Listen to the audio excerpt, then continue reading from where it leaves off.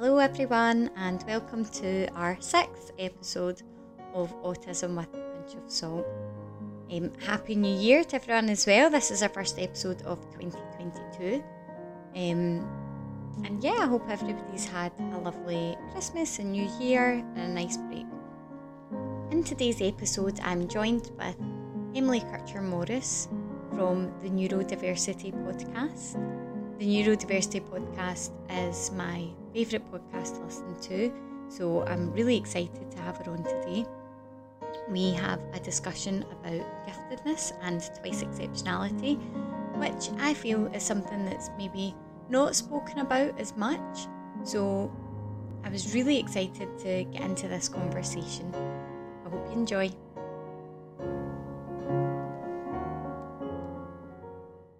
So again, thanks very much, Emily, for coming on today. I'm really excited to speak to you. Thank you for having me. Before we start, would you mind just telling us a little bit about yourself? Sure. So, I am a clinical mental health counselor. I specialize in working with kids and families and adults who are neurodivergent, and that can mean a lot of different things. But basically, my background, I started as a teacher and I taught in gifted education programming, and then I was a school counselor. And then as I moved into clinical mental health, I kind of expanded that expertise in working with giftedness, and learned a lot about how neurodiversity kind of layers on top of giftedness for kids who are what's called twice exceptional, which means gifted and having another diagnosis like ADHD or autism. So that's professionally what I do. I am a parent. I have 3 kids. And, throughout all of this, my husband and I started the Neurodiversity Podcast. So those are kind of all of the little pieces. Yeah, brilliant. So today's episode, I'm hoping to speak a bit about giftedness and twice exceptionality. So to kind of kick us off, would you mind explaining what giftedness is? Sure. So when we talk about cognitive giftedness, really what we are discussing is a different way of processing, a different way of problem solving. Individuals who exhibit cognitive giftedness, which is often measured through an IQ score. And whether you agree with the testing of IQ or not, the reality is that the psychological research really shows that it is one of the most consistent indicators of life outcomes. And that's not to say that it's infallible, that there aren't definitely concerns about how those scores are measured within certain populations, but the bottom line is it's a pretty good measure of how somebody learns and processes information. So somebody who is cognitively gifted often learns very rapidly. They need very few repetitions to integrate new material into their knowledge. They are able to take that information and synthesize it and evaluate it in ways that is often beyond their years. So in the educational setting, these are kids who might be able to do work that is well above what age level they are. Like, you might have a 7-year-old who can do math at the level of somebody who's 14 or 15 or even an adult, or language based abilities can also be way above, where you have somebody who's 3 or 4 years old and they're reading chapter books. So it really impacts a lot of educational and career opportunities and outcomes, and it also influences social and emotional development simply because it influences how you process the world, how you process relationships, and so there's some additional supports that are often needed to help kids navigate the world in their life. Would you say the gifted learners have to be gifted in all areas of learning, or could you be gifted, cognitively gifted, just in one area like numeracy or literacy? Yeah. No, definitely. I mean, so there is the concept of a global intelligence, which in psychological research is indicated by the concept of G, which is usually written as a lowercase italicized letter G. And so in general, usually if you see somebody who has an area of giftedness in one particular area, usually the other areas will also be above average. However, with that being said, there are definitely peaks and valleys. So that means like you might have somebody just who is extremely gifted in language based learning, and they can write poetry and stories and all of these pieces. Often that person, if they have that strength in that area that's very strong, a lot of them aren't going to like doing math or other types of tasks quite as much, so they might feel that it is weak, but it would be rare to see them at a level that is much lower. Like it's still probably going to be above average in some way, but again, still definitely those peaks and valleys. If you did see, for example, a child who was extremely gifted in, say, math, but then their reading was either at grade level or age level or even a little bit below, we would consider that a specific learning disability. It might be dyslexia or something like that, which can also coexist with giftedness, which many people don't even realize or understand. So, I think the thing to kind of take away from that is, obviously, just like any individual, everyone has their own individual strengths and weaknesses. Just because somebody has that label of giftedness doesn't really tell you a whole lot. You have to really look at the individual to see where that manifests for them and how that influences the outcomes that they have at school or whatever the situation might be. And I guess if somebody who that was gifted had maybe a particular interest, like you were saying, in like poetry or something, that would come across to other people like that's a real strength for them because they might spend a lot more time doing these things because that's what they enjoy. But it doesn't Yep. necessarily mean that they're not as good at the other areas. They just enjoy one area more. Yeah, absolutely. And also, if you think about it, I mean, you know, there's always this push and pull sometimes between, like, there are some people who are advocates of growth mindset who will say basically that intelligence doesn't really matter. If you have a growth mindset and you work at something and you really want to do it, you can reach whatever.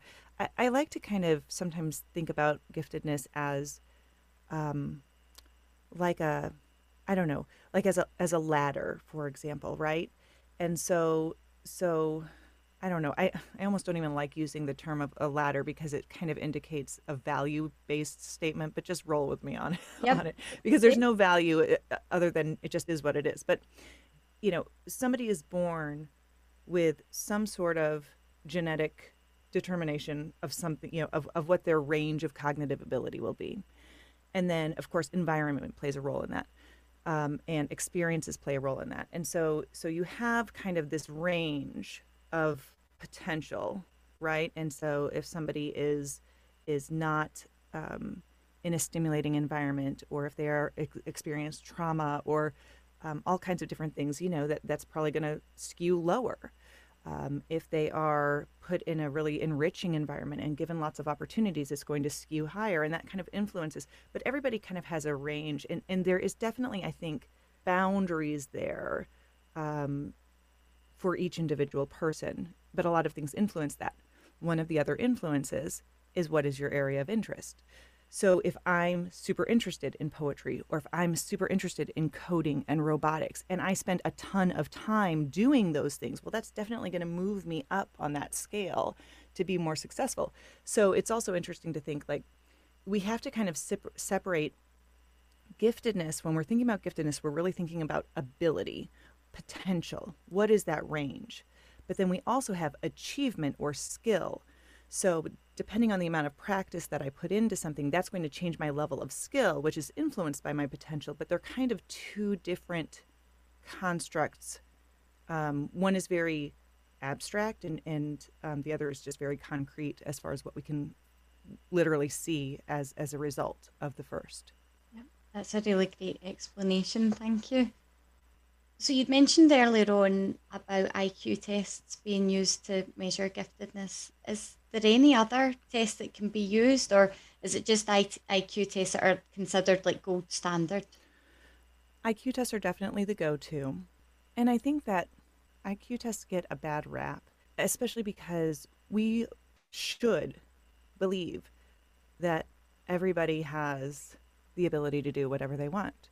And in some degrees that's true, and I think the concern about IQ tests is that like you're then like somehow limiting somebody's options if they do or don't get a certain score on an IQ test, and I think that's a valid criticism, but I also think that the IQ test is simply a way of measuring something that's already there. Like we've measured it enough that we know that it's a real construct. But what's interesting though is that, as I was just mentioning, where you have like the abstract, the ability, and then you have the achievement. So you can do an achievement test. So where you actually measure somebody's actual achievement in reading or math. I don't know what you guys have in the UK. We have the SAT and the ACT tests here in the States. Do you have something similar?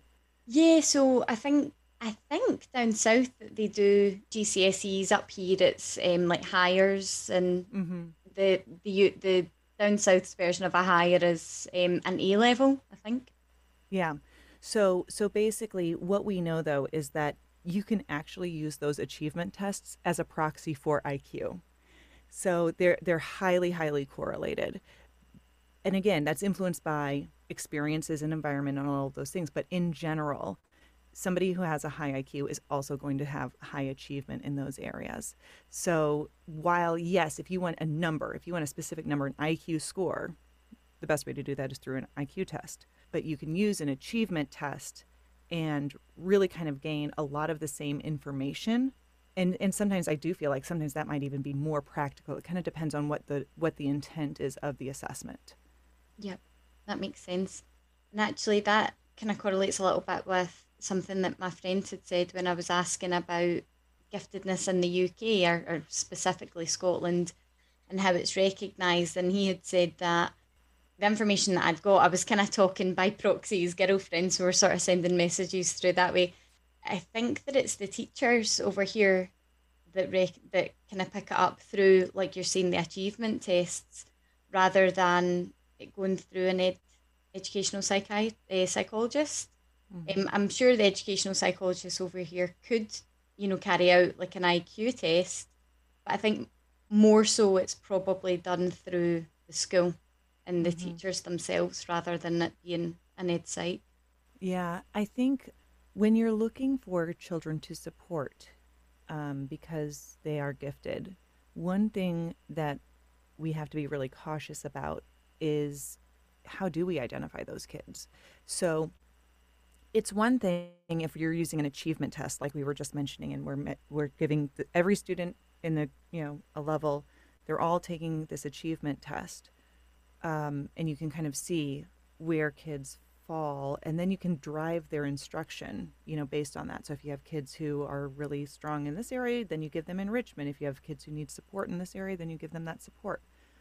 One thing that has been an evolution in gifted education is that we are really trying to get away from asking teachers to identify giftedness, because and what I mean is, it's one thing if you're looking at the data, right? Then the data is identifying the giftedness. But if you are looking at teacher perceptions, teachers tend to identify students who are compliant, highly verbal, organized, have good executive function skills.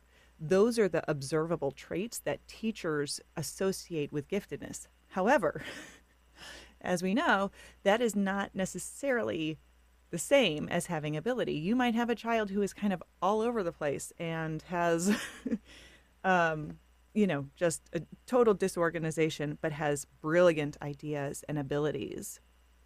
And you'll often catch that on an achievement test, but you might not catch it through just a teacher's observations. So we want to make sure that we're not missing kids in that way. Yeah, that makes sense. In the classroom, should gifted children be supported differently to their peers? Yeah, absolutely. I mean, and I think, again, it's kind of this interesting educational, philosophical conversation about how we support those kids. On the one hand, the kids who are gifted, because they learn more rapidly, because of the way that they integrate information, if you leave them in a classroom where they are unchallenged, where they already have mastered most of the curriculum, there can be a lot of negative outcomes to that. So, for example, one of the things that I feel like and I observe is a outcome of a child who is unchallenged is it actually increases the risk of perfectionism. Because if they're in a classroom where they're unchallenged and they always get perfect scores on everything that they do, well, then they learn that that's the expectation for themselves. They expect it from themselves and they feel like others expect it from them. And so they don't learn how to struggle. They don't learn how to learn. And so as they get older, eventually they will come to a point where they have to, struggle through something, and they won't have that perseverance. They won't have that ability to do so. So that's one reason. The other reason is that we need to support gifted kids in the classroom is because one of my favorite statements is every child who puts a year into school deserves to get a year out of it. Meaning, if they spend a year learning, at the end of that year, they should show a year's worth of learning. And so if they're in a classroom where they already know the material, what a waste of time, what a waste of resources. And so we really want to make sure that we're supporting them. Now, the other thing I was want to kind of mention with that is you have to be really cautious about just identifying a student based on an IQ score. And this is kind of, again, where some of that criticism comes into play. Because just because a child is gifted doesn't mean that they are advanced in achievement in certain areas. So you don't want to put, for example, when I was in school and I was in a gifted ed program, by the time we got to high school, the way that they provided gifted education services for us was through a language arts class, which was specifically related to, and all the gifted kids were placed in this one gifted language arts class. Well, not all of us were gifted in language arts. So it was kind of like a weird way for them to just kind of lump us all together, but that wasn't necessarily what was best for all of those students. So we want to make sure that we are driving the instruction based on both their ability and their achievement, their specific skills. It gets rather complicated when you really start to think about it because there's no quick, easy, one-size-fits-all solution. Yeah. And in the UK, what I found out is over here, what we do if a child's been identified as being gifted, an IEP is made, so an individual education plan, and that's made sort of specific to that child, and then the teacher works from that, and that's integrated into their education, rather than kind of taking that child out the classroom and placing them somewhere else, with maybe in a group of their peers, their gifted peers. Can you see advantages and disadvantages from that? Yeah, I mean, you know, well, I wish that every gifted child in the United States received an IEP. We provide IEPs for students for special education services, meaning that they have areas of difficulty that they're, usually an identified disability or, some sort of need that they have. Gifted ed services are kind of all over the place. One of the benefits of having an opportunity to cluster gifted kids into either a classroom where they are, just like a self-contained classroom, even if it's just for a part of the day or part of the week or something like that, is they have the opportunity to learn with like-minded peers. And that's a really valuable experience for them. That's often seen as elitist. Another way to kind of support those kids is you can cluster a group of gifted kids in the same classroom. So if you have a grade level that has, 4 or 5 classrooms of the same age or whatever, if you took all of those higher ability kids and kind of put them in one classroom, that makes it easier for that teacher to then differentiate the instruction for them. So they can then have that, that ability, but like as just a little bubble within that wider classroom. It's very difficult for teachers in a classroom of 15, 20, 25 kids, however many they have, to meet the kids at whatever level they are because there's so many different levels. And so that's really the main difficulty with saying, oh, well, yes, you have you have high ability. We want to challenge you. We want to provide you with this. And then you're in this classroom with all these other kids who have different needs. Well, the teacher is naturally going to gravitate towards providing supports for the kids who are struggling. And rightfully so. I mean, I understand that. But that doesn't mean, so then what happens to that kid? Well, then we get back to the place where they're not learning or they're unchallenged. And so that's not really fair for them either. It's really complicated, isn't it, trying to find that happy medium? And I wonder as well, in the classroom, if a child, for example, is doing maths work 3, 4, 5 years above their peers, and their peers notice that as well, Hmm. is there going to be issues with peer relationships because they're noticing. I think sometimes for children it doesn't matter what kind of a difference it is. If it's a difference, issues can arise until they become a bit more mature. Hmm. Or Yeah, kids learn to hide their abilities because they don't want to be different.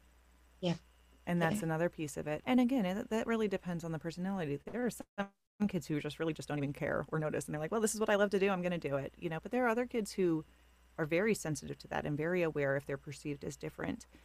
And the research that I've read really shows that younger gifted kids actually are quite popular. Kids like to be friends with the smart kid in school when they're young. It's as they get older to like those preteen and teenage years where that the social stigma surrounding that kind of shifts a little bit. And it kind of depends. Like there's like a sweet spot, like again, kids who are bright and who do well in school and that's those are still the kids who tend to be well liked and have a lot of good relationships. But if you're too smart, then that's becomes more difficult. yeah. I can understand that and see even from when I was in high school, the people who were in the top classes. So you always knew who was in the top class because they were organized by number. So number one being the highest, and then it would go down to the number would get higher, the lower the level it was. And if you were sitting in the middle, in the sort of middle classes, nothing was ever really said. If you were sitting in the top classes, you were a teacher's pet, or you were kind of Hmm. made fun of. If you were in the bottom classes, then you were made fun of for not being clever. Hmm. So there's that sort of, again, it's like one extreme to another. Yeah, and it's weird how like logistically that probably made a lot of sense from an educational standpoint, but you can see why people don't like that idea of separating kids out by ability. And so, because who wants to be labeled as the kid who's in the lower end classes? Like it's interesting, and it fosters a lot of strange dynamics in relationships for kids. Yeah. So what sort of social emotional difficulties come alongside being gifted? Yeah. Well, I mentioned perfectionism, Yeah. and research really shows that perfectionism isn't necessarily more associated innately with giftedness, but I do believe that there are quite a few environmental factors that can really influence that. And I think in general, one of the other social and emotional pieces is that gifted kids, for example, they have this knowledge base and this awareness of the world around them. So like for example, I have a first grader, and so he's 6 years old and he's the youngest of my three, but because my other two are, well, 11 and 13 years old, my 6-year-old hears a lot of things and is exposed to a lot of ideas that are much older than his age. And what's hard for him is that he has the knowledge to understand those things. He hears things and sees things and understands things. However, he does not have the emotional capacity to put those things into context. So, for example, with all of this stuff with the pandemic and all of these things, like he understands those things.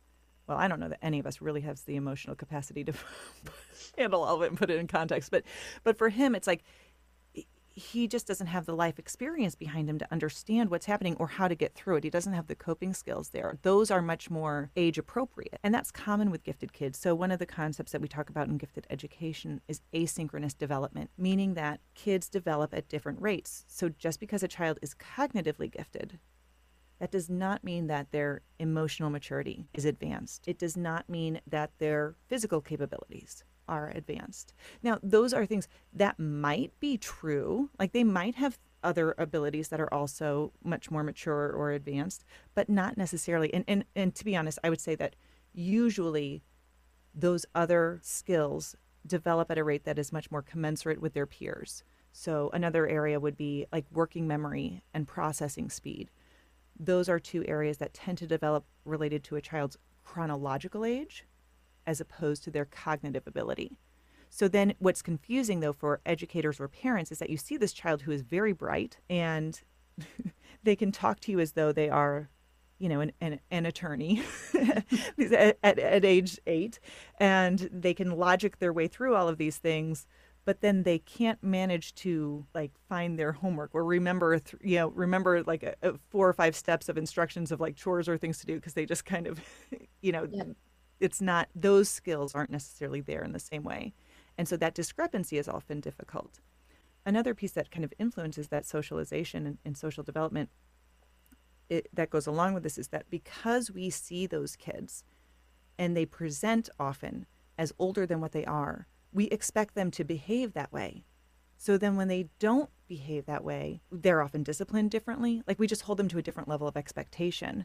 And so that's another way that is influenced. So, somebody's cognitive ability influences all aspects of their life. And I would never say, though, I think in general, it's important to recognize that giftedness overall is a good thing. I think sometimes people like to try to make it out as though it's a negative. It makes life much harder.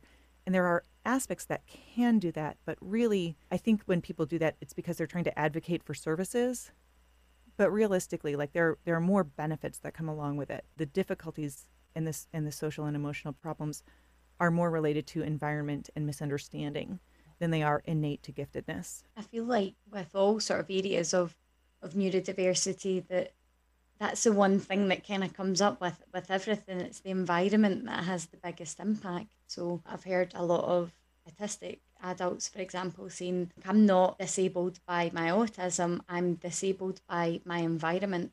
And if we can get the environment right, then everything else kind of follows. Mental health, overall, general like life outcomes would be better if we can get the environment right. Yeah, absolutely. I didn't, mention this earlier, but, so I was diagnosed as ADHD as a kid, and I was also in a gifted program, which was kind of weird. And I look back and I have quite a few autistic traits that I recognize. And I know that if I were assessed today, like if I were a child today and being assessed, I know that autism would have at least been one of the questions that they were looking at. But because of where I am today and because of the environment that I'm in, like, I don't know, like, that's a question that I don't know that I'll ever really be able to answer, because I've kind of developed some other skills and accommodations and other things, I don't know.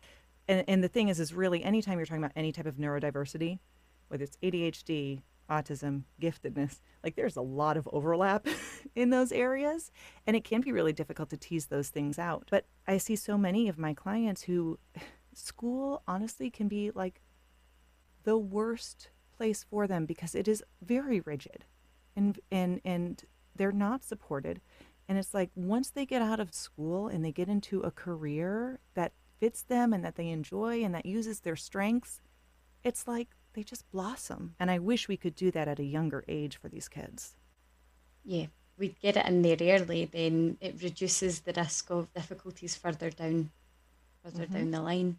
I'm actually doing my literature review at the moment is on autism and trauma. And one of the Mm. kind of findings, the literature at the moment for it is very small, so I don't have much to go on compared to sort of other areas. But one thing that's coming out that's quite preliminary is that autistic people find non DSM 5 traumatic events traumatic. And in one particular study, looked at what they called social negative experiences.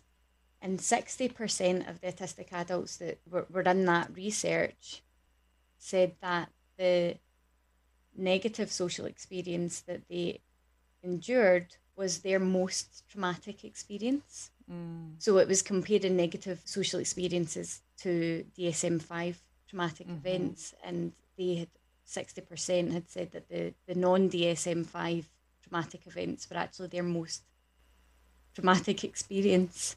That's fascinating. I didn't realize there was any research about that, but I agree with that. I mean, I would say that, and that's interesting. You'll have to email me that article because I'd be fascinated. I will. It's Haruvi et al. 2020, and it just made me think it tied in there when you were saying about getting the environmental supports Mm-hmm. earlier. It just made me think of it there. Well, it's interesting because sometimes when I do talks, I will often talk about my neurodivergent clients, And the term I sometimes use because I'm often relating it back to experiences at school and the misfit in environment. And I'll talk about what I kind of call educational trauma, but that's what you're describing there.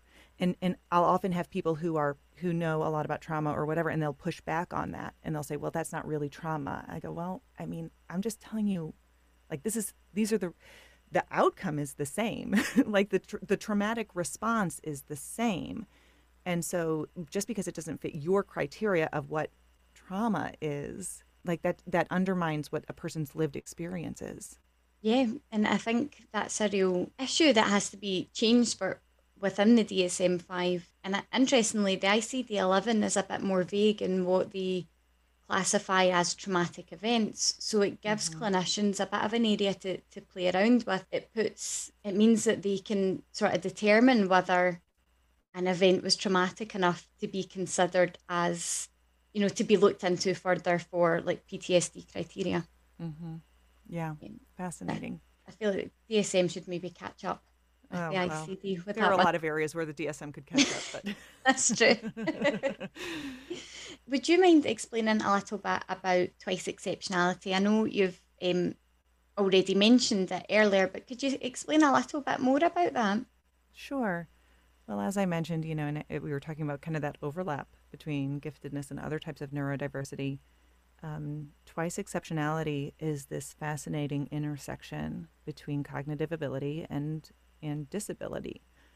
And for a very long time, it was really kind of believed that if somebody was gifted, they could not also have a disability. They couldn't be dyslexic. They couldn't be dysgraphic. They couldn't be autistic or an ADHD um, and that's just not true.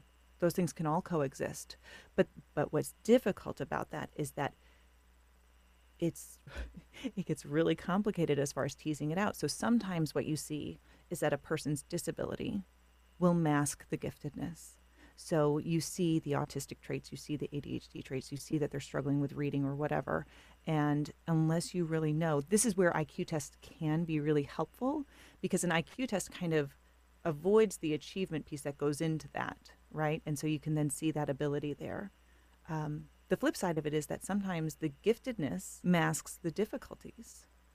And so when that happens, what you end up with is a child who perhaps is identified as gifted at a very young age, or they seem very smart, but then, they're not living up to their potential. They're not, they're, or they learn to mask their difficulties. And so they, the autistic individual who learns to act as though they're neurotypical, or an ADHDer who kind of like can get by and get good enough grades, but then eventually those executive function skills are kind of going to they're not going to be able to compensate for that any longer. Twice exceptional individuals are often misdiagnosed or underdiagnosed, and what I find, especially with autism, for example, is that the average age of diagnosis is much older. And in the DSM-5, speaking of that, one of the pieces that it talks about with like the social communication is that the difficulties may not manifest until the social demands outpace their capabilities. So when kids are young and they're just friends with whoever, and maybe they stay in the same school, so they've got the same peer group or whatever, you don't realize that they're struggling with communication or making and keeping friends or all of these different pieces. And then maybe they switch schools or they move, or all of a sudden the other kids kind of their social abilities mature and develop, and the neurodivergent child's don't. And so then you see this discrepancy, and then they start struggling. But it might be preteen years, it might be teenage, they might be in college. Like there could be a lot of different points where all of a sudden that becomes manifest, and you're like, when you look back, you reflect, and you're like, oh my gosh, they were compensating, and because they were also gifted, we just didn't see these difficulties. So, with twice exceptional learners, do you think that if they were able to maybe adapt some of the assessments for those that have maybe been diagnosed with other conditions first and it's maybe not getting picked up on straight away, do you think that assessments could be adapted for them to tease out that giftedness or Yeah. I mean, the problem always comes down to money and time. yeah. The best way to do any sort of assessment like that would be to do a full differential diagnosis where you're looking at all of these areas. You're looking at cognitive ability. You're looking at academic achievement. You're looking at, emotional regulation and social skills. You're looking at all of those pieces and putting those pieces of the puzzle together to figure out what the full picture of a child is. The problem is that's not how it often works. And we have a we have a question. Is this child autistic? Well, let's do these particular assessments for autism, and we're not going to look any wider than that. Yeah, you're probably going to miss something. I mean, I don't want to say probably, but it's very possible. If there is something else there, you're not going to pick up on it because you're not looking for it. Yeah. And because those layers can be so complicated, I will say one of the things that I see most often for my twice exceptional kids is that I see kids who are identified as gifted and they come in with a diagnosis of ADHD, but that's totally not right. They're actually autistic.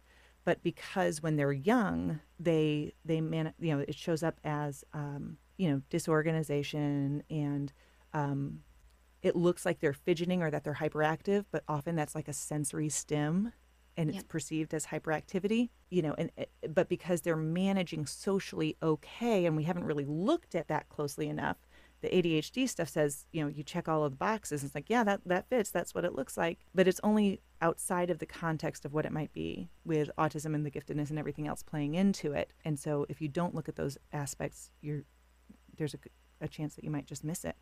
Yeah. So would you say that twice exceptional learners are underdiagnosed across the population? Yes. I think they're both underdiagnosed as gifted and or as neurodivergent. Yeah. I feel the same over in this part of the world as well. I think we're really kind of behind and in these kind of things, and we really need to catch up because there's all these not just children but adults out there that, and I know a diagnosis isn't everything, but actually being able to understand yourself, I Mm-hmm. think can prevent some, difficulties down the line. And even Right. for adults, maybe adults that are getting diagnosed autistic or ADHD as they're older, they can look back and say, do you know what? That makes sense. It's that light Mm-hmm. bulb moment. And I suppose similar to the experience that you're saying, you kind of look back at when you were in Mm-hmm. the classroom and go, gosh, of course, like that makes Mm-hmm. sense. Or yeah, and I think Yeah. our mental health services maybe wouldn't be quite as overwhelmed as they are if we got in there earlier with Yeah. several things, but that being one of them. No, I agree. I totally agree. Yeah. Well, that's all the questions that I've got for you today. Thank you so much. I've again learned loads. I learn loads every time I listen to you, but really I've learned loads today. So thank you so much. No, thank you for having me. It's been a great talk. Thank you.